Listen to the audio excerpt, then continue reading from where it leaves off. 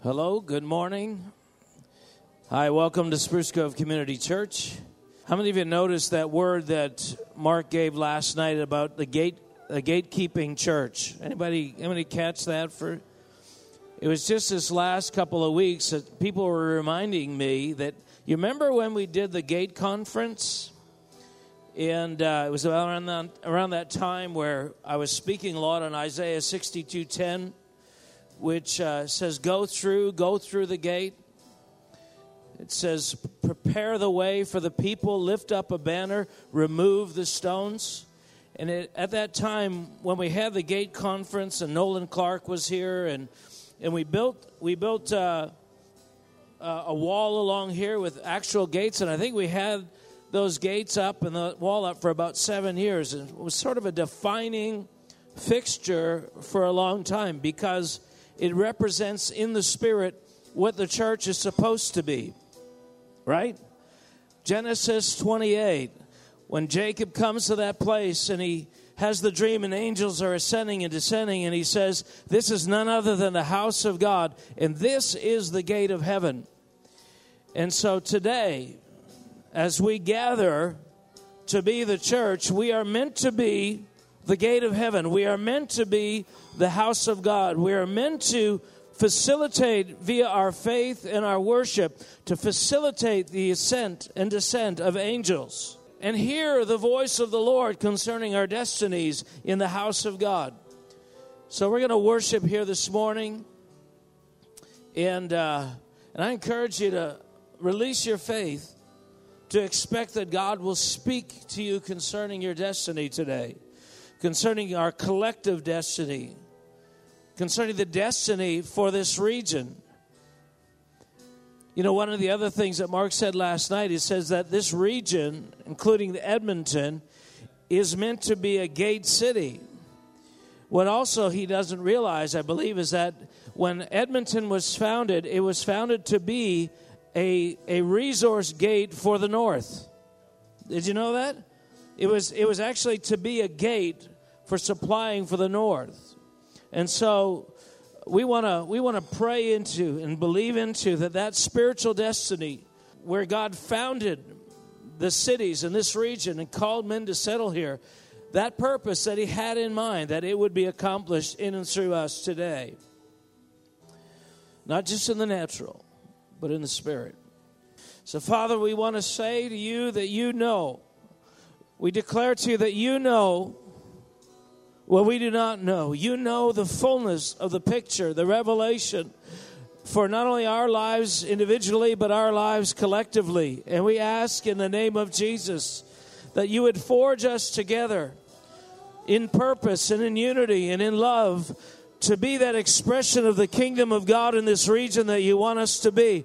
Lord, we say with all of our hearts, we say today, your kingdom come, your will be done on earth as it is in heaven. And Lord, we pray that as we worship today, that the sum of our faith will be saying, come, Lord Jesus, the Spirit and the bride say, come. God, we say, come to the earth and fill this place with your glory. Oh, glorious Father. Just as we're leaning into the Lord here, I keep getting this prophetic picture over and over. And those of you, we've got a few plumbers in the house. You know, when you install a system to carry water from point A to point B, and that has been a part of the theme of this weekend, you know, it needs to be sound. I mean, if there are any leaks, of course, it's going to destroy the home. It's not going to do what it's supposed to. And that somewhat represents the life that we have, where God is calling us to be a part of a system that brings water from point A to point B. And what you do when you install that system is you release the water pressure, and then you go and check for leaks. You go and check where places where the seals aren't quite right. And I believe that there are many in this room that is sort of the tale of your life, where God has set some things in place around a certain anointing, a certain calling, a certain gifting, and he turned that water on, but there began to be leaks here and there. And maybe you didn't realize that, but he then turned off the water in order to go back and fix some of those leaks. And then he's turning the water on again. And there's a series of ebbs and flows of this in our lives. But what he intends to do is to turn up the water pressure. The PSI that He's flowed through our lives in the past is nothing compared to the PSI, the amount of water, the amount of pressure, the amount of anointing, the amount of God's glory that He wants to pass through our lives. And the question is just this. The question is, are there going to be leaks? Are the joints going to hold? Is your life going to hold together when that greater power begins to flow through it? And God has been systematically identifying those places where there is weakness, not to condemn us, but to say, hey, I want to fix this. I want to deal with this so that more can be passed through your life without doing damage to you or the environment in which I want to pass this life.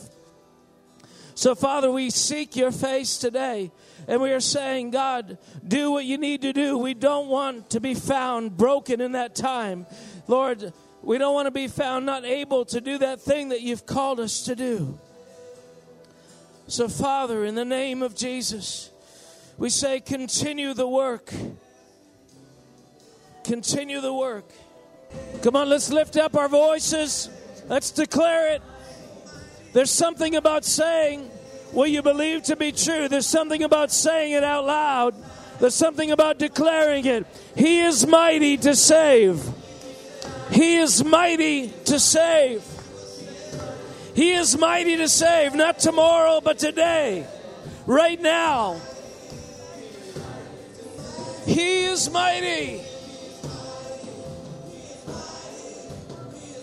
Now, keep in the spirit. There are people in this room who have confused a rising of faith with a rising emotion. And there are people in this room that are almost objecting to any emotional. You write off everything of the rising of faith that brings a declaration to some emotional stir. But I want you to know that David encouraged himself, that every time that Samson went to move in the Spirit, he says he stirred himself, he shook himself. You know, there is actually a shaking of yourself that causes the rise of faith in you that brings you to a declaration. And it's not necessarily emotion. Emotion might rise at the same time. And it may feel to you that what is faith is the same as emotion. But I'm telling you it's not. That there is a great divide between these two things. And God is saying to you, today is a day of salvation to you. That today is a day of breakthrough, that you need to rise up. And the music sometimes seems to stimulate emotion, but there's more going on than mere emotion. Don't write this off as emotion. Don't write this off as something soulish and carnal, because faith is being stimulated in you. But he says, but the victory is near you. Where is it? It's in your mouth. That when you begin to speak out what you believe to be true, that's when kingdom things are solidified in your life. But in the past, it took a great emotional wave for you to open your mouth and say anything. And God is saying, don't wait for that wave. Just do it because you know it is true. You know it to be true. We know it to be true. We know it to be true. You are mighty to save. You know, there could be a hesitation. Not only on, oh no, I don't want it to be emotionalism, but what about all this repetition? Doesn't the Bible warn us against repetition? No, it doesn't. The Bible warns us against vain repetition. We know that the elders are before the Lord 24/7 for eternity, saying, holy, holy, holy is the Lord God Almighty, and the whole earth is filled with His glory. Holy, holy, holy is the Lord God Almighty. Again and again and again, and it's not vain. It's not vain because it's the truth and because it raises faith. And so as you declare that God is mighty, don't think about, well, we already did this 73 times. That's okay. Let's do it 75. Let's do it 135 times as we don't let it be vain, as we allow our spirit to rise and to declare the might of our Heavenly Father.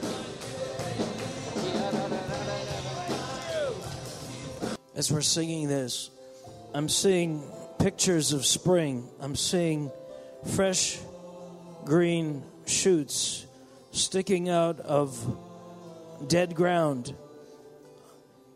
And the sounds and the movement and the atmosphere of spring and life. And there's a couple of people in particular that this atmosphere of optimism is coming back to your life again. And it's almost like you get afraid because you've had hope deferred so often. But God is saying to you, listen, son and daughter, that your ability to hope is not as great as your ability to believe. And that the two are not necessarily the same. You have lived in optimism, and you've seen your hopes crushed, but there's a new wind blowing in your life. That there is a substance of spiritual faith that I'm breathing upon right now. And I believe God is saying, let it bloom, let it blossom in your heart right now. Let it renew the dreams, the promise that you heard so many years ago. You know what I believe is in the room? The shout of faith. The shout of faith is in the room. The release of hope. You know, when Israel had these moments where they were told to shout, they may have done it out of obedience, but God had a better plan. He said, listen, there's something released when you shout out of hope, out of faith. There's the sound of a breaking. There's a sound of a moving in the mulberry bushes. There's a sound of breakthrough. The breakthrough of many waters is right before us. This is real. This is real. This is real. Whether it materializes right here or in China or in India or in Toronto, we declare today that you never fail. You never fail. You never fail. You never fail. You never fail. Yes. You never fail. And there's so many things that are clear in the room. And if you are ever discouraged, if you're discouraged coming in, if you're discouraged about your destiny, about this day, about God's plan, this is the moment to renew your strength. And it's not by accident that these moments of clarity come, because literally through worship there's an ascension into a place where certain truths become self-evident. And that's what happens when we worship and when we draw near to Him, is we come into His world where what He knows to be true becomes clearer to us. And it meets together with our hearts and causes a cataclysmic release of faith, which behind that comes the manifestation of the kingdom. And we have to learn to do that daily. And especially when there are setbacks in our circumstances.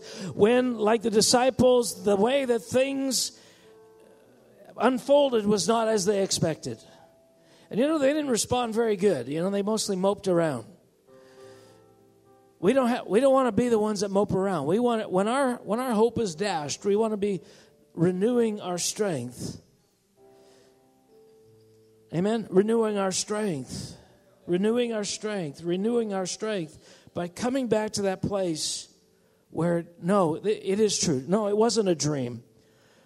What are the promises that God spoke over you 5 years ago, 10 years ago, that you were so excited about for a season, you were leaning into, and then all of a sudden, it seemed that you were moving towards it, all of a sudden it seemed to be a setback. It wasn't a setback. God turned off the water flow to fix some breaches in the seals and in the joints of your life. But the waters will flow again when God's maintenance is done. And it's not a matter of it disappearing. It's a matter of a process through ebbs and flows of bringing you to a fullness. And at the end of the day, we're going to say, oh God, how marvelous are your ways. God, why did I ever become hopeless? Why did I ever become despondent? God, why did I ever doubt? Oh God, you are so true. And it's moments like these when you can renew that, okay, I'm in for the long haul. I'm in for the whole thing. Lord, you're the author and finisher of my faith. I don't even know how to do this. So author and finish. Go ahead. You do it. Author and finish my faith. I'm presenting myself to you today. I won't quit. I won't back off. Amen? Yes. Is Jackie here? Jackie, you still here? Where is she? Why don't you come and share that thing that... On Friday night, I saw the Lord off at a distance, and it's interesting because Pastor was saying that he felt the Lord keeping his presence in a distance, and I saw him about 100 to 150 feet away, and I was kind of straining to see what he was doing because he had other bodies around him, and he kept on saying to me, Sanhedrin, Sanhedrin. And he was conferring with these ones around him. And it was in direct correlation with what we were bringing him. He was watching us, and then he would respond. And he was conferring with these ones around him, the Sanhedrin of heaven. And as he was conferring with one, he would speak to them, and he would have him shift over and bring another one over and speak with him. And they were conferring with one another. And I believe this was the Lord's enjoyment to do this. And he called in angels. I felt like they were messenger angels. And he whispered. He didn't speak it out.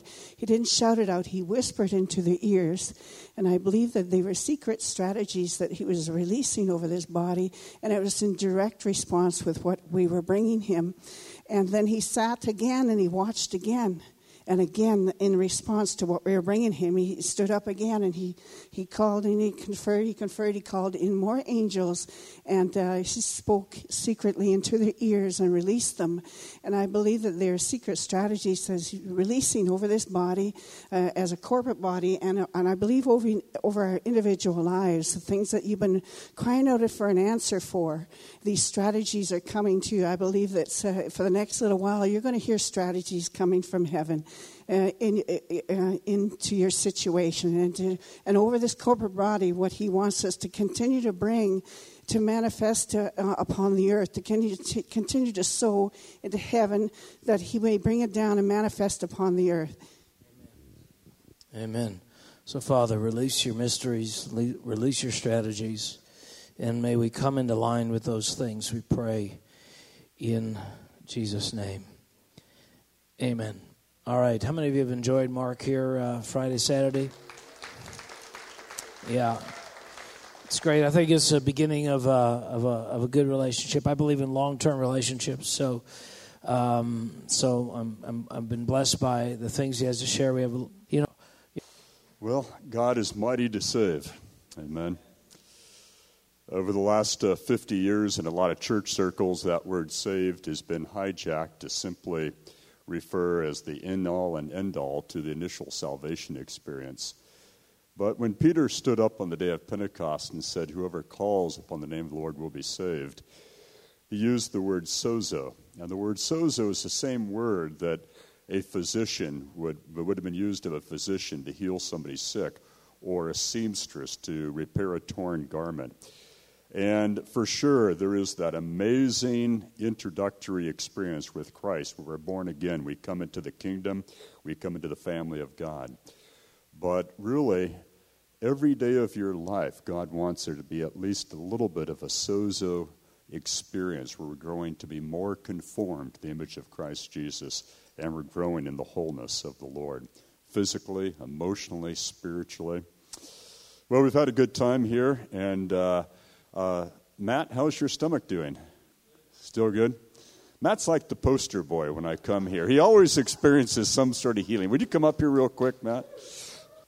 So last time I was here, you had, actually it was a miracle. You didn't have arches, and God created arches. Yes. Just quickly, tell about that.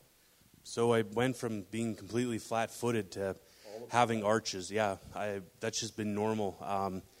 Playing sports and stuff, my knees just hurt because I had a condition called Osgood-Schlatter's disease, which is basically where your feet are flat and your knees start to slant in, and that's just been normal for me.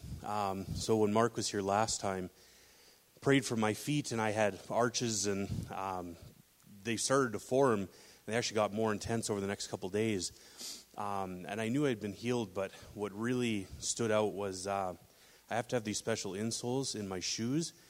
And I haven't had to wear shoes because it's summer, so wearing sandals and Crocs all the time. So anyways, I went to put these shoes on that have these arch supports in them, and they didn't even fit right. Like, they were so uncomfortable, I actually had to take them off and not wear shoes. So I actually have to go buy new shoes, which is awesome. And then the stomach issue,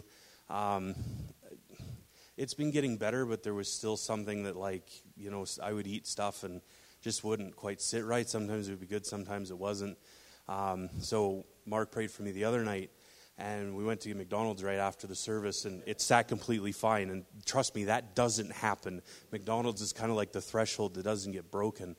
And so when you were here last night, my left hip has been bugging me, not as much since my knees have been better, but it was still, you know, it would click every once in a while. It was just this discomfort. And when you prayed for me last night, you were praying for realignment in my spine, but my spine got better, but I could feel this fire in my hip. I still feel it, actually, and it's just been really specifically in that spot.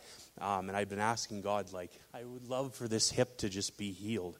I really want to get in shape this year, and doing leg raises and stuff is really hard when your hip clicks every time. So I don't even have to test it out. I know it's healed. God is doing more in there. And I'm just going to be absolutely able to thrive because my arches are fine, my legs are good, I'm growing taller all of a sudden, my hips are good, I can eat and actually get nutrients into my body. Like, I, for one, am very grateful for you, and I hope you come back again because I seem to get breakthrough every time you come. Well, at the rate you're going, you should pay the airline tickets. Bless you, Matt. Bless you. We'll pray for healings along those lines later on at the end of the meeting because testimonies impart faith, don't they? But it's been really good being with you both times, but especially we really had a sense of breakthrough. Friday night I spoke about that. It's nothing at all difficult for the Lord to bring water out of rocks, and not just in the supernatural, but the rock itself, as Israel experienced, but we are the living stones being fit together, making the church not made with hands. And God wants to bring just torrents of living waters of His Spirit out of each of us. And last night spoke about the prophetic call upon you all to be a gateway church, Joseph type of church, to just release the encouragement and wisdom of God, even as Joseph did with Egypt, that brought deliverance to so many people. But this morning I want to focus a little bit on some practical keys because, you know, you can hear prophecy after prophecy after prophecy and it can stir you, it can stimulate you, but if you don't get the keys how to walk in it, then you don't always get the full fruit of it. But I want to give a couple of real quick prophecies, and one, this is for you, Ken. Ken, there's a fresh thing coming on you for worship, and I felt like the Lord spoke to me during worship about you out of Ezekiel and the commissioning that God did of Ezekiel in the first part of the book. And one of the things He said to Ezekiel in chapter 3, verse 9, like emery harder than flint, I have made your forehead. And I believe, and I've never talked to you about this. I haven't had that many conversations with you. It's been more social. We've been together with the groups.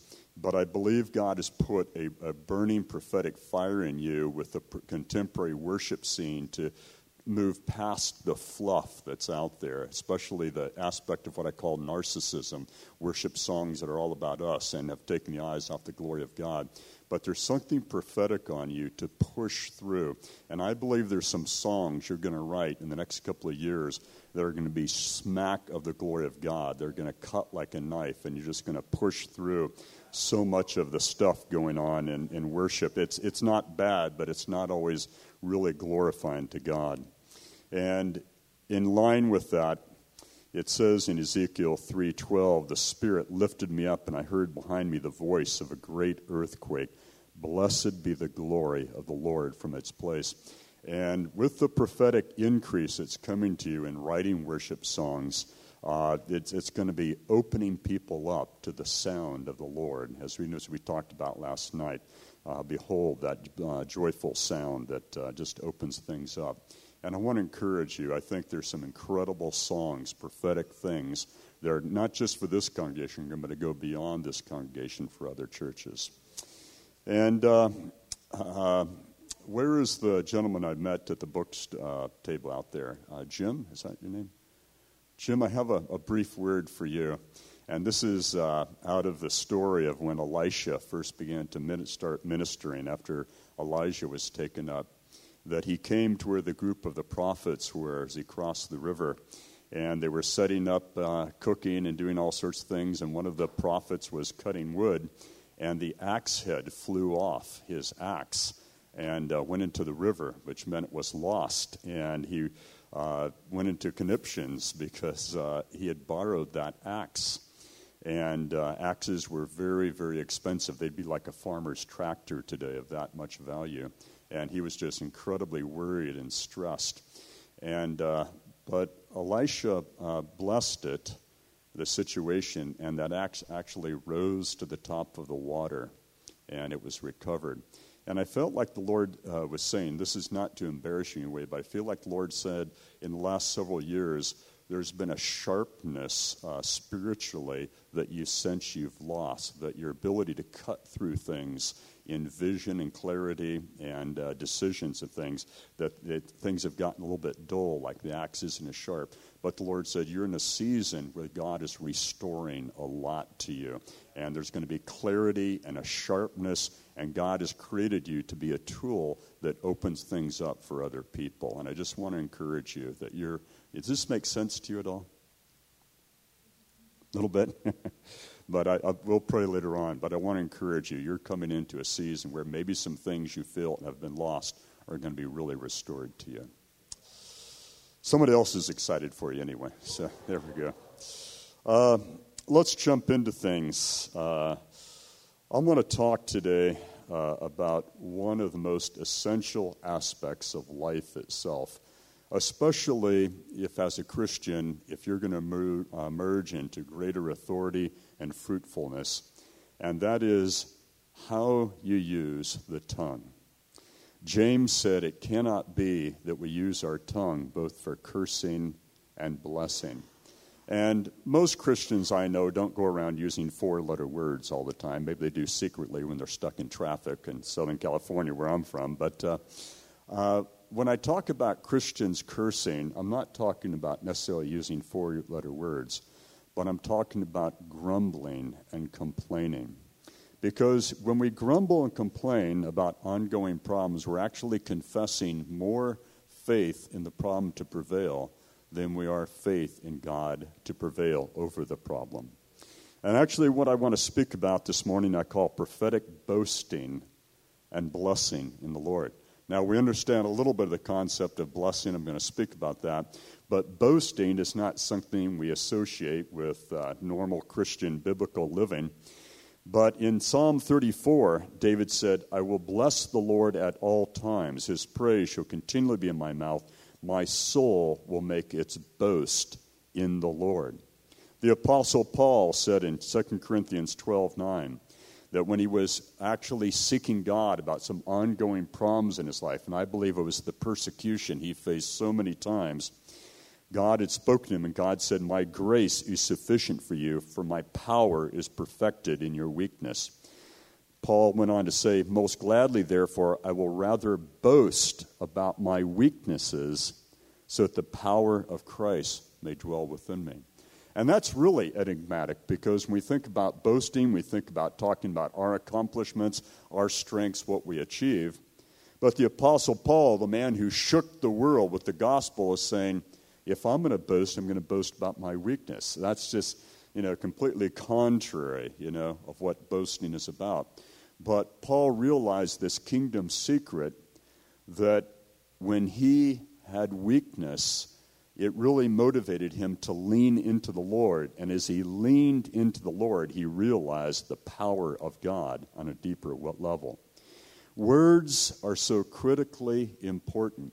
And we live in a day and age, and I lived in Canada for 6 years, in Ontario, from 92 to 98, and I still do a lot of ministry in Canada. But I don't think your media, I may be wrong on this, I don't think your media and your bloggers and your talking heads and your internet voices, I don't think it's quite as bad as in the States.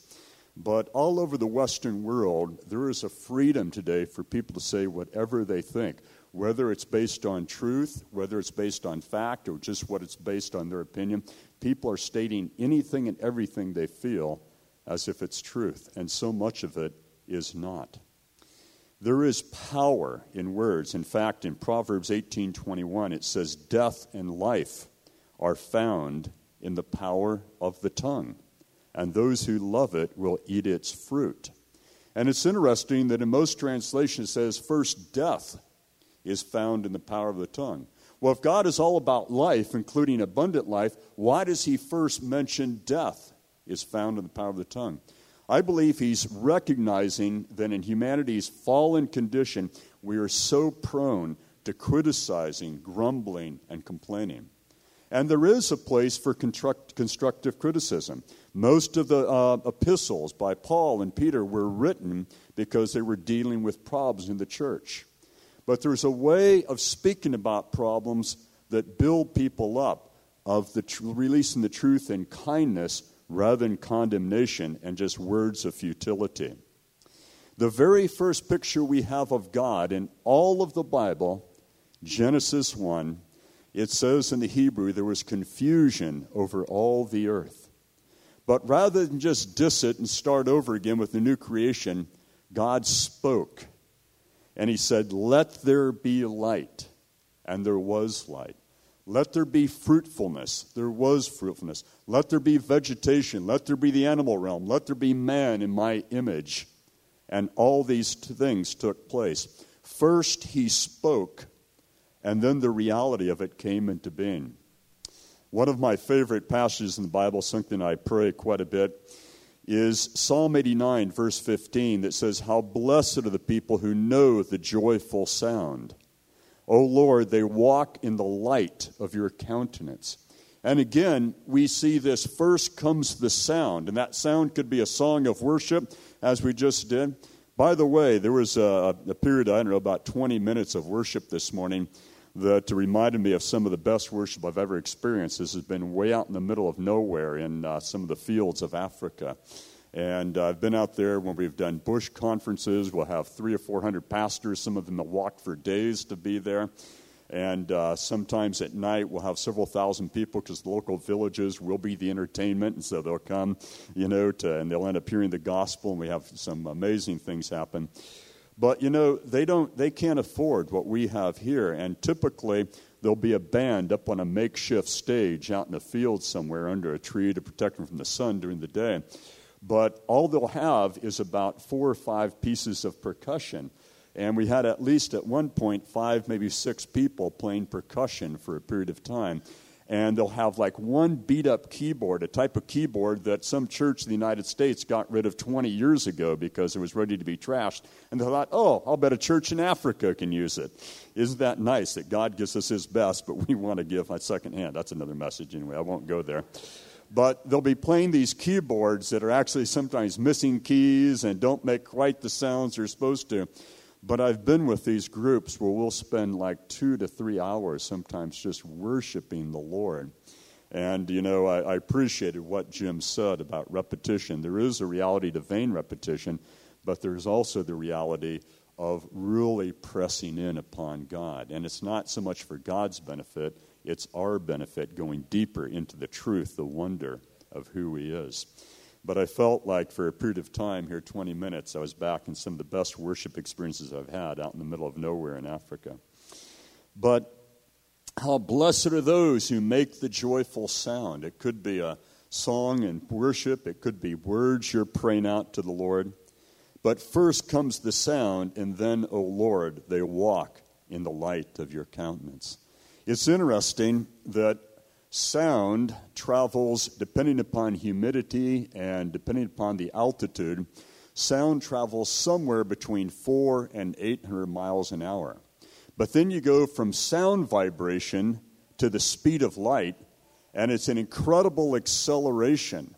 The speed of light travels at approximately 196,000 miles per second. So first God spoke, first sound came forth, and then the light came forth. Sound, again, traveling between 400 and 800 miles an hour, but then all of a sudden light at 196,000 miles per second. How many of you would say that's acceleration? How many of you would even say 400 miles an hour is fast? Now, I have a passion for motorcycle riding, and I bought it was new for me, 3 years old, a Ducati motorcycle last October. And that thing is just incredible. It only weighs about 415 pounds, but it has 150 horsepower. That thing is so stinking fast. And it's faster than I'll ever go on it. You don't need to tell my wife on it, but it has 6 gears. Even in third gear, you can hit 100 miles an hour. Don't ask me how I know that. I just know that. But 100 miles an hour is very fast. 400 miles an hour is quite a bit faster. But 196,000 miles per second, the speed of light, it boggles the mind. And that's a theological word, right up there with discombobulation. But I'm not saying what you'll find some of the New Agers say, that we are gods, and when we speak words, we create. But what I am saying, because we've been created in God's image, we're called to look at the difficult situations, sometimes in our lives, in our families, sometimes with family members, sometimes in our work situation, sometimes what's going on in the body of Christ, sometimes what's going on in the nations. And rather than grumble, complain, or diss the situation or just give up, we're called to prophetically bless the situation, which is a little bit different from merely prophesying. But there's a boasting that God gives us, and He calls us to do in the promises of God. I want to read to you from Psalm 23. The Lord is my shepherd, David wrote. He sang, actually. I shall not want. He makes me lie down in green pastures. He leads me beside quiet waters. He restores my soul. He guides me in the paths of righteousness for His name's sake. Even though I walk through the valley of the shadow of death, I fear no evil, for You, God, are with me. Your rod and your staff, they comfort me. You prepare a table before me in the presence of my enemies. You have anointed my head with oil. My cup overflows. Surely goodness and loving kindness will follow me all the days of my life, and I will dwell in the house of the Lord. This has approximately 13, maybe 14 separate boasts about the big picture that David is making. He is saying, the Lord is my shepherd, I shall not want. He makes me lie down in green pastures. He leads me beside the quiet waters.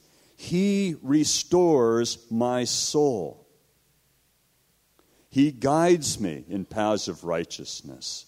And even though we may be walking what through seems like the valley of death or despair, we don't have to fear evil, because we can boast that Emmanuel, Jesus, is with us. His rod and His staff, His protection, His leadership, they comfort us. And even in the midst of our enemies, even in the midst of problems, God is capable of setting a banqueting table for you. He anoints our head with oil. And, in the Old Testament times, when they would anoint someone as king, or a prophet would anoint someone for ministry, they would pour oil on them, symbolic of the flow of God's Spirit that was going to take place. It's a prophetic picture. But David continues, my cup overflows. They say there's two types of people in the world. There's people that wake up in the morning, they say, good morning, Lord. Then there's people that wake up and they say, good Lord, it's morning. You could look at it a different way. You could say there's people that their cup is always half empty, and people that their cup is always half full. Prophetically, though, we can look beyond whatever we're seeing in the current situation, and we can boast in the big picture, and we can say, my cup overflows. Surely goodness and mercy, loving kindness will follow me all the days of my life, and I will dwell in the house of the Lord. This is what I refer to as big picture boasting. That we don't base our confidence in the things that are seen, Paul said. We base our confidence in the things that are not seen. But there's also, in addition to big picture boasting, biblically speaking, there's what we could call situational boasting. A number of years ago, I was speaking at a church in Champaign, Illinois. And we'd done 4 nights, lots of ministry. And the last night I was walking out, I was kind of tired, just wanted to get back in the car. And the pastor was going to drive me back to the hotel. And I've got kind of eagle eyesight radar when people want prayer and I don't want to pray for them. And it was a good-sized church, good-sized sanctuary, and I'd finished praying for people up front, and the pastor had to talk to a few more people. So I grabbed my stuff, and I said, give me the keys to your car, I'll wait in the car. So I was heading diagonally to the exit. And I noticed out of the corner of my eye, this woman with like a 4 or 5-year-old boy. She has her eye on me. So being the man of God and faith that I am, I start walking faster to the door. She starts walking quickly to the door. I've got long legs. I started walking faster. I'm moving at a pretty good rate now. She starts jogging, and it's like this boy was like a flag in the breeze behind her, and she cut me off at the pass. She got to the door right before I did, and she said, my son needs a miracle. In fact, she really said something like, my son needs a miracle, and God wants to do that miracle. She was boasting in the Lord. And I said to her, what kind of miracle does your son need? And she said, well, look at his feet. He was wearing sandals. And I think it was his right foot. He had a terribly deformed right foot. It was a club foot. The left one was perfectly normal, but the right one, it literally looked like a 2x4 block of wood just covered with skin. The toes were short and deformed. I mean, we talked about Matt, who had no arches. His whole foot was just raised up like a block, and it was short. And he couldn't walk right, and his mother said that whenever he tried to run, he would just fall and trip. And they didn't have insurance, and the doctors said even if there was the money to do the operation, they're not really sure they could get it right. It was just so messed up. And the mother said, God wants to do a miracle. Will you pray for him? And I didn't feel like praying for him. I felt like I'd used up all the faith I had the last 4 nights of meetings. But, I put on my best pastoral smile, and I knelt down. I put my hands on his foot, and I began to pray. I don't remember exactly what I prayed, but something like, Lord, would you release your miracle power? Would you recreate his foot here? And it happened so quickly, literally within about 15, 20 seconds of starting to pray, that I wasn't sure whether I was seeing this in my imagination or as a vision. I didn't really think it was reality, but it was. His whole foot began to change. And all of a sudden, that short block of wood covered with skin, it stretched out. The toes were perfect. All of a sudden, there was a perfect arch, and it was a perfect opposite of the left. And I've still got my hand down there in the foot, and the little boy breaks off and starts running around the room. First time he'd been able to run in his life. And his mother's jumping up and down, screaming, he's healed, he's healed. Now, you would think I'd be excited, but actually I'm a little bit angry here. And I'm knelt down there, still in the position. I'm thinking, how rude. If I'm going to go all the trouble to pray, you could wait till I'm finished praying. Because it's really not dawning on me until he had done a full lap and come back, and I looked at that foot that was perfect, that God had actually done this great miracle. But I'll never forget that mother jumping up and down, screaming. Everybody in the whole place heard her. He's healed, he's healed, he's healed. She was boasting. And even there had been a prophetic aspect because she said, God needs to do a miracle. God wants to do a miracle here. When the Hebrew people, when they realized that Pharaoh and the army were coming after them and they were standing before the Red Sea, before Moses even knew that God was going to have him stretch his staff and part the water, before Moses even heard from God, Moses said to the people, do not fear. Stand by and see the salvation. Again, salvation, the word saved, it means so much more than just that initial experience in Christ. Do not fear, stand by and see the salvation of the Lord, which he will accomplish for you today. for the Egyptians whom you have seen today. And you have to understand that the Hebrew people were filled with fear because they did not have the military ability to fight against Pharaoh and his army. They were between a rock and a hard place. This was death to them if Pharaoh showed up. But he said, you will never see them again. The Lord will fight for you while you keep silent. And again, Moses is boasting in what God is going to do before he even knows what God is going to do. Abraham and Sarah, 100 years old. Sarah's in her 90s. They've never been able to have their own children. But the angel of the Lord came to Abraham and Sarah concerning the long-awaited child of promise. And Mark referred to this a couple of times, that God is raising up some long-awaited promises, even though there's been the disappointment of seeing unfulfillment, some of you for years. But he came to them, and the angel of the Lord says, is anything too difficult for the Lord? At the appointed time I will return to you at this time next year, and Sarah will have a son. That was approximately some 2,000 years later before the angel Gabriel visited a young woman. This young woman was not married. She'd never been with a man. This is the Virgin Mary. And he had a startling message for her that she was going to give birth to the long-awaited Messiah. Now that in itself would be, a mind-boggling message. But the bigger problem that she couldn't understand was she'd never been with a man. How in the world was she going to give birth to a child? And she said, how can this take place? But Gabriel said to her, just as the angel of the Lord had said some 2,000 years before to Sarah, for nothing will be impossible with God.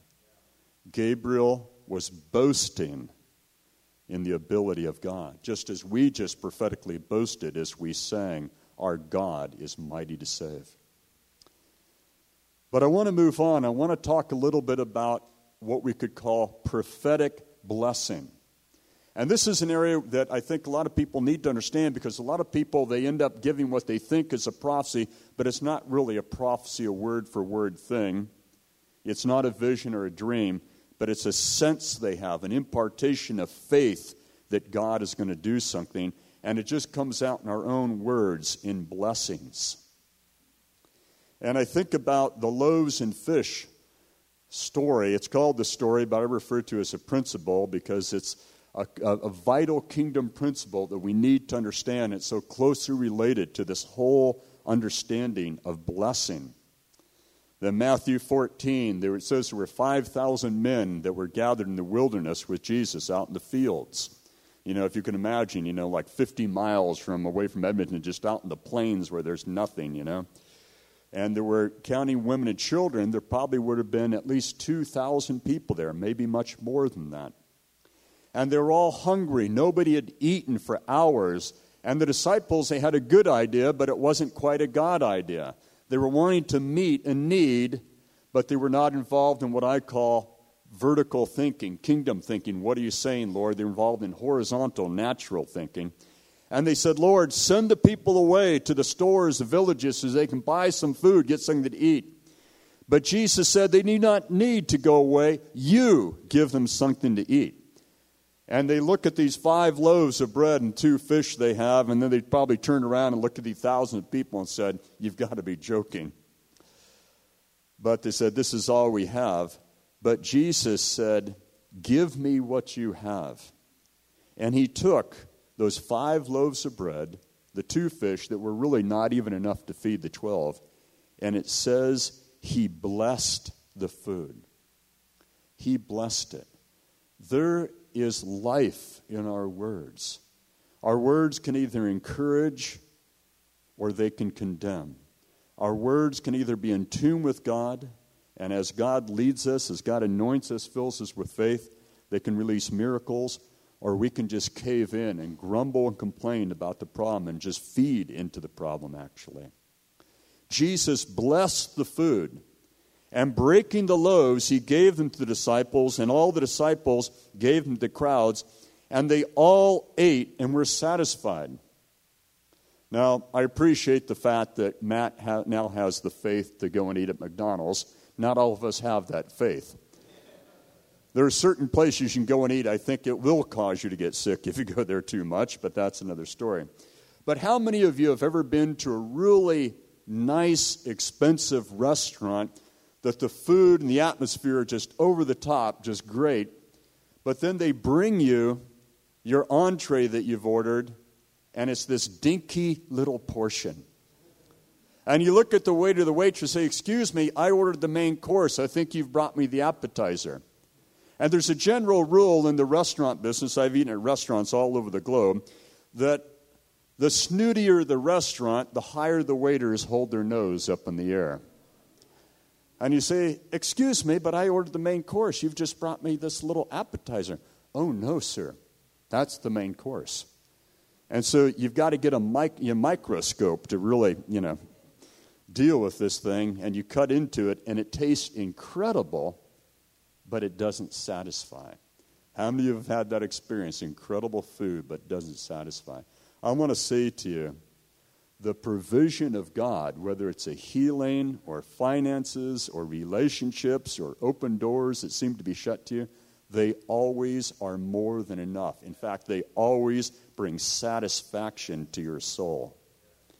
They all ate and were satisfied. They picked up what was left over, the broken pieces, and they had 12 full baskets.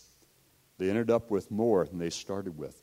But that whole miracle, and I call it not the loaves and fish story, but the loaves and story principle, because my wife and I have lived out of this for the 35 years we've been married now.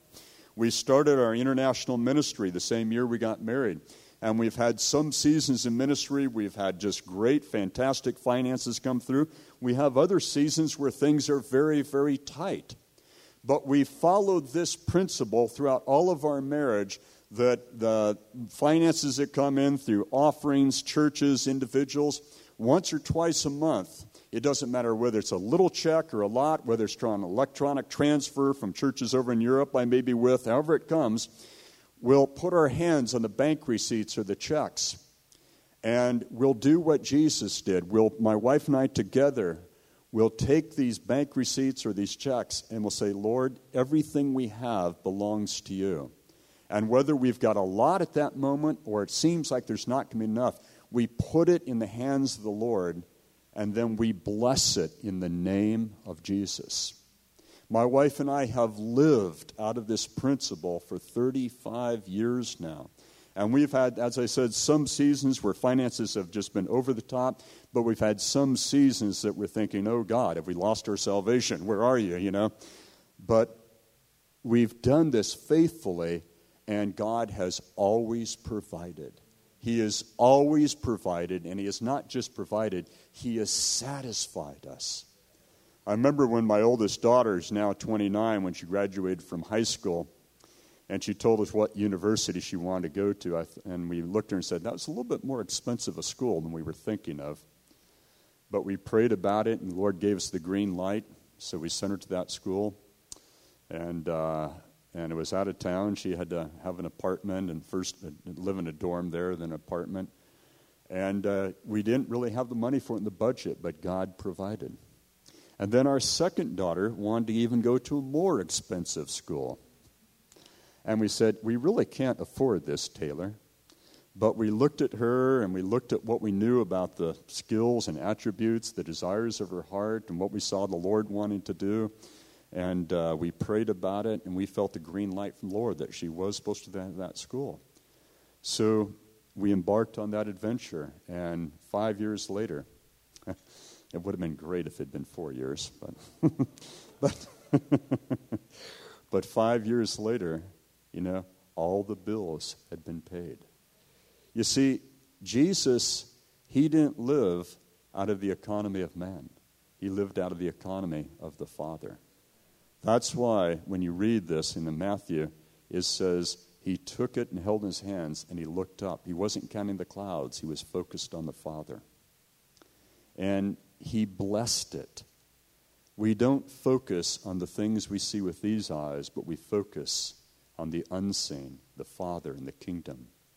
He blessed it, and it was a prophetic blessing. And thousands of people ate and were satisfied. And I want to encourage you, not just with your paycheck, whether you get it once a month or once a week, or maybe you live on commissions or tips or other things come in, but with everything you have, put it back in the hands of God, but bless it. Because God may call you, maybe through tithing and giving, supporting missions, maybe you yourself going on missions, maybe sending your kids to a university that seems out of budget, I don't know. But he will call you to live out of his budget, not your budget, if you do that. Is anybody still alive? Blessing your sphere or your realm of influence. What sometimes gets Christians in trouble is they want to take authority over things that God has not given authority, and that's another message. But those of you who are parents, God has given you spiritual authority to bless your children. The place you work at, you are God's ambassador there. And even though you may be low on the totem pole of the factory or the store, whatever it may be, the office, you are God's representative. I encourage people all the time to do this. I don't know how many people have actually done it, but to consider showing up one day a week early at your office or your workplace. And if you have a private office or a cubicle, or maybe you have to sit in your car or just walk around the parking lot, but to speak blessings over your workplace, speak blessings over your boss. Sometimes that takes faith. Speak blessings over the research and development team. To speak blessings over the salespeople, whatever it is. Because that is a sphere of influence God has given you, and we can release life. Rather than just grumbling about the job, why not speak blessings upon it? But especially in relationships, friendships, and in your church, and in your family, God gives us authority. Jacob, his name actually in the Hebrew means the usurper, the thief. Be careful what you name your kids. If you've named a son Jacob, it means something different in English, so you're probably okay there. But Jacob did end up being a thief, a usurper. He tried to steal the blessings that came to the eldest brother from his older brother, and he ended up having to run for his life. He was a misfit, and he reaped what he sowed, and it created a lot of problems later on in his life. But as he was about to run for his life because his brother wanted to kill him, Isaac called Jacob, and he blessed him. Not just prophesying, but blessing, because as parents we have authority over that with our children. And he charged him and said, "May God Almighty bless you and make you fruitful and multiply you, that you may become a company of peoples. May he also give you the blessing of Abraham to you and your descendants with you, that you may possess the land of your sojourning, which God gave to Abraham." And although Jacob did end up reaping what he sowed, everything began to change at that point in time. It was just a few days later that he ended up at what he called Bethel, the gateway of the Lord, and he experienced the glory of God. Normally, when I share testimonies, I always tell testimonies of what I've personally seen, healings, miracles, prophetic things. I normally don't pass on other people's testimonies because I think in order to have authority, we've got to own that. We have to have lived through that. But there's a testimony I heard a few years ago that I've shared this in various places. I was doing a conference in Texas a few years ago with John Kilpatrick. Some of you may remember John Kilpatrick of the revival down in Florida, Brownsville. But this is John Kilpatrick's story. Then in one of the sessions he was doing, and when we were doing this conference, he shared that God had taken him on a 2 or 3 month journey of learning to study blessings biblically. And every Sunday for about 2 to 3 months, he preached on the power of blessing. And one Sunday morning, after he'd been preaching on this for about 3 months, in his church, kind of an old-style Assembly of God church, the elders and pastors used to sit up on the stage during worship.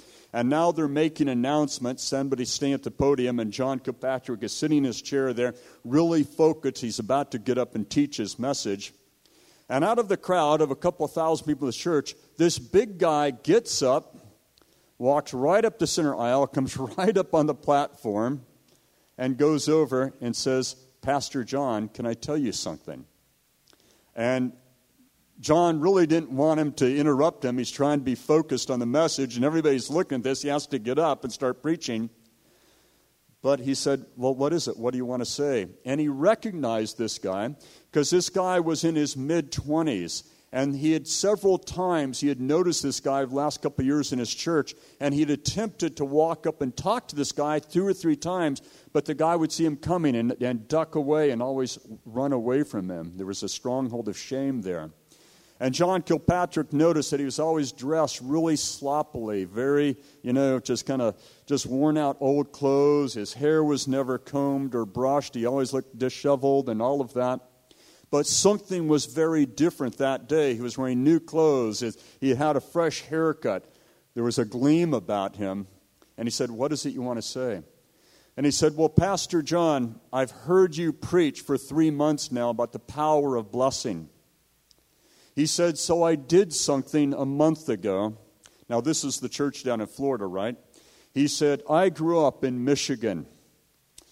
And he said, my father always despised me. My father always, throughout my whole childhood, told me I would never amount to anything and I would always be a failure. My father never encouraged me at all. And he said, Pastor John, I've never had a good job. I've only had minimum wage jobs. I've been fired at jobs. I've never had a good girlfriend. I've never had any opportunities. And he said, sometimes when I get a job interview for what could be a good job, I'm so afraid that I'm going to blow the interview, I just don't even show up. He said, my whole life has been like this. He said, but when I heard you for 8 weeks speak on the power of blessing, he said, I got in my car and I drove for 2 days and I got to my father's house in Michigan. And I knocked on the door. He said, I was so afraid of seeing my father, I sat in my car for 20 minutes in the driveway. But I got my nerve up and I knocked on the door. And my father opened the door and looked at me and said, what do you want? He said, I'll bet you want money. He said, I'm not going to give you any money. And he said, can I just come in the house for a moment? So his dad let him in. And he said, Dad, my pastor in Florida has been preaching about the authority God gives us to bless within our sphere of influence. And he talked about how parents have the authority to bless their children, and it changes things. He said, Dad, all of my life you've told me I'm going to be a failure.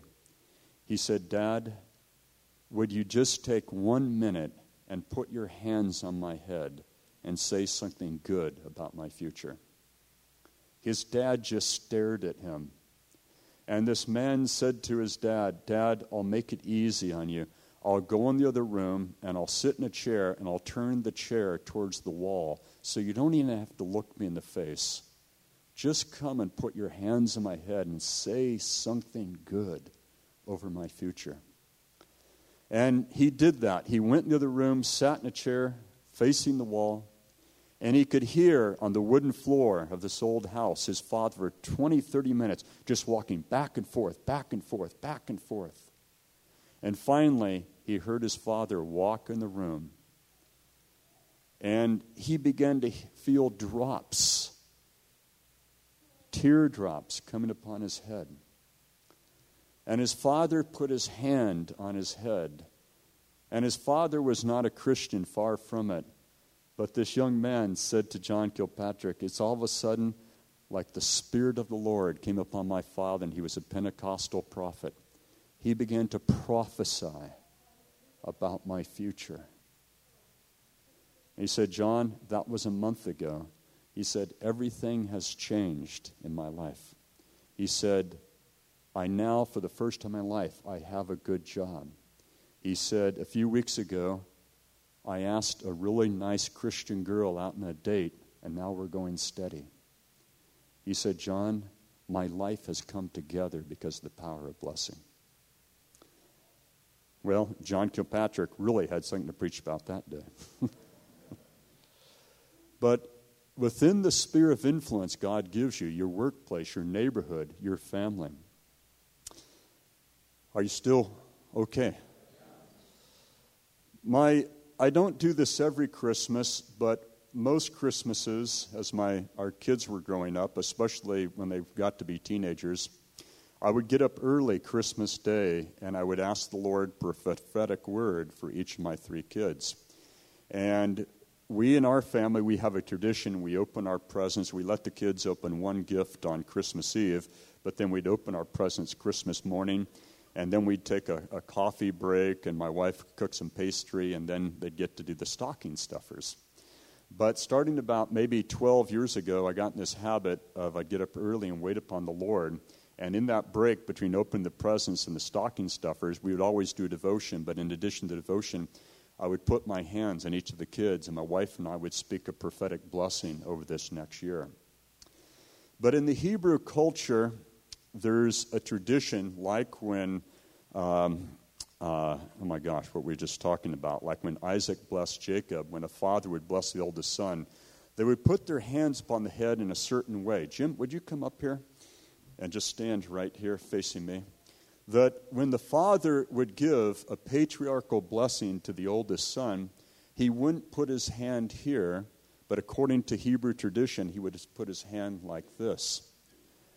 And thank you. Great job.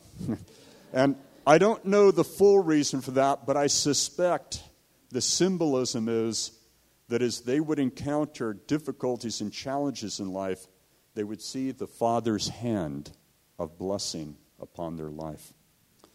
So my oldest son is now 20. My youngest child, our only son, is now 22. But when he turned 18, my wife and I did something very special. That Christmas morning, I had spent a month praying over a blessing, not just for the year, but for their future, about the different calls each of them have. And we typed it up in kind of like an old font, and I crumpled up the paper a bunch of times to make it look like old paper. And I made these boxes out of cedar and framed them and put those in there and shellacked it, covered it over. And we gave it to each of our 3 kids, the particular blessings for their future. And that Christmas morning, my wife and I, especially myself, I put my hands right over their eyes. Because although our oldest daughter is our oldest child, and we have our second daughter, then David, in the Hebrew culture, the blessing would always come to the oldest son. But in Christ Jesus, we are all co-heirs with him. We all come into the blessing of the oldest son. And my daughter just moved back to be with us. She was living in Cincinnati. She's moved back to San Diego, and we just got her room set up. And right there on her bureau is that box hanging with the blessing. And my kids have those boxes hanging on the wall because we want them to constantly look at the prophetic call upon their destiny. And our words can have either discouragement or encouragement. They can either release life or, as it says in Proverbs 18:21, they can release death. When Jesus appeared to the disciples immediately after the resurrection, he said to them in John 20, verse 21, "As the Father has sent me, so I'm sending you." Everywhere Jesus went, even when he encountered sinners, he blessed people. He never condoned bad lifestyle choices. He never condoned sin. He did not come to bring acceptance and affirmation of people right where they're at. He came to restore people to the image of God and the call of God upon their life. But he blessed people. And as Jesus was sent by the Father to release life-changing blessings, you and I, in our culture, in our nations, in our workplaces, our neighborhoods, our families and friends, we're called to release blessings.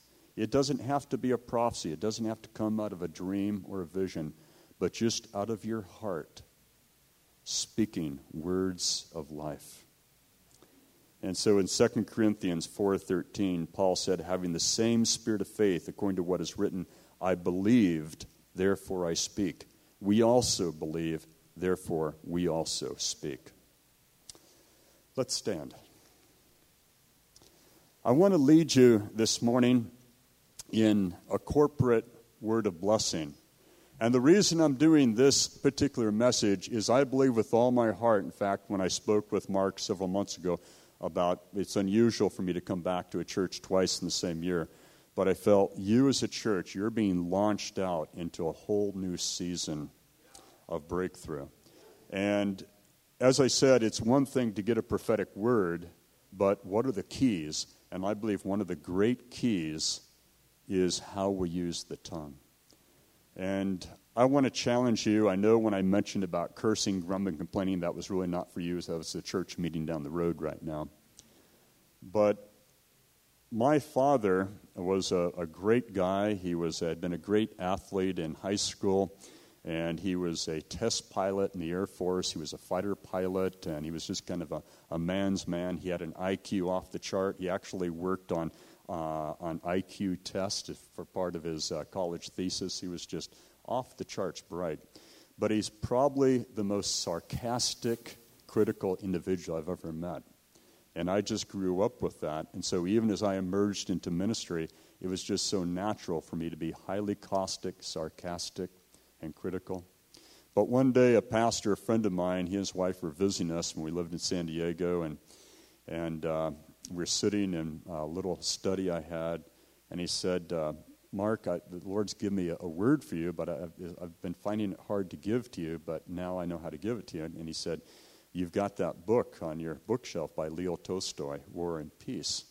And he said, Mark, we just love in our church circles in Europe the blessings you bring and the encouragement and how the Spirit uses you. But he said, Mark, you've also got a problem that you haven't meant to, but you've hurt some people and sometimes even hurt churches by saying caustic, sarcastic statements. And so I took that word to heart, and it didn't happen overnight, but over a period of several years, I learned what James talked about, how to tame the tongue.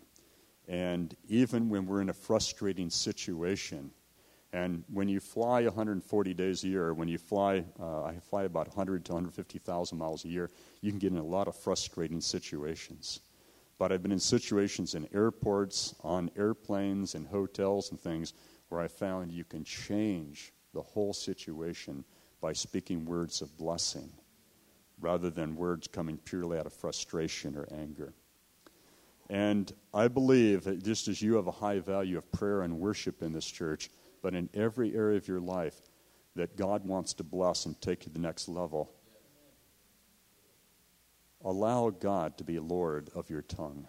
Not just when we're in church or prayer meetings, but in every situation. So here's what I want you to do. If you're with a friend or a family member, a close friend, I want to ask you to join hands with them because we want to do this as a church. And could you put those words up? And we're going to read this together. Go ahead and let's read this together. Lord God, I believe in you and your word. I believe that you are El Shaddai, God Almighty, who desires to not only enable me for abundant life, but who will also do for me what I cannot do for myself, and even more, that I may be a blessing to many others. Part 2 there.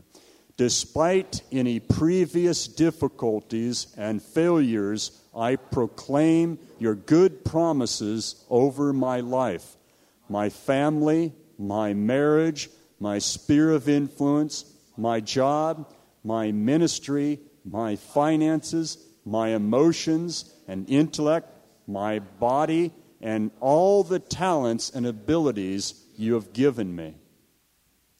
I agree with your word that in all respects I may prosper and be in good health just as my soul prospers. Your promises of abundant life in Christ are more powerful than my past disappointments. Because you, O God, are good, I will bless you at all times. Your praise shall continually be in my mouth. My soul will make its boast in you. The humble will hear it and rejoice. O magnify the Lord with me, and let us exalt his name together. I sought the Lord, and he answered me and delivered me from all my fears. They looked to him and were radiant, and their faces will never be ashamed. This poor man cried, and the Lord heard him and saved him out of all his troubles. The angel of the Lord encamps around those who fear him and rescues them. Oh, taste and see that the Lord is good. How blessed is the man who takes refuge in him. Oh, fear the Lord, you his saints, for to those who fear him there is no want. The young lions do lack and suffer hunger, but they who seek the Lord shall not be in want of any good thing. Now, just put your hands on the shoulders of the person next to you and say these words. I bless you in the name of God Almighty. That your past disappointments, your past failures shall not determine your future. If God is for you, who can be against you? I bless you, your family, your health, your well-being, the talents and gifts God has given you. I bless you to prosper, and for this to be a breakthrough season like never before. So you've got no excuses. Amen. And as you continue to receive from the Lord, we want to remind ourselves that when Israel was walking through the wilderness in a lesser covenant, they had no infirmities whatsoever in their midst. No barrenness, no blood issues, no hemorrhoids, nothing at all for all of those years.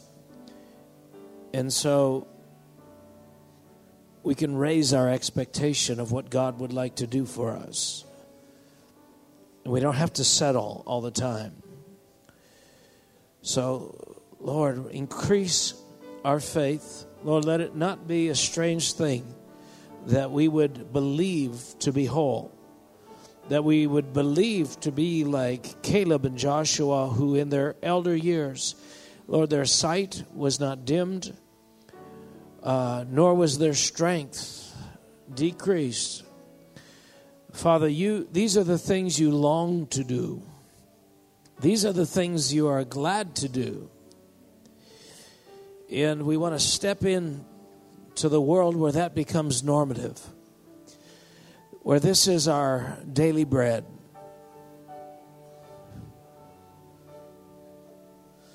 So we break all the nagging thoughts that are already crippling our bodies, all of the threats, all of the expectations of genetic illness, all the expectations of geriatric conditions, and all of the things that we consider normal. You have to expect this, we've been told. We say, in Jesus' name, Lord, renew our minds, and pull us out of the ruts of the world around us so that we can think differently, Father. Just as we're continuing to bask in this, because testimonies bring faith, Valerie, do you want to come and share that testimony you shared with me via text?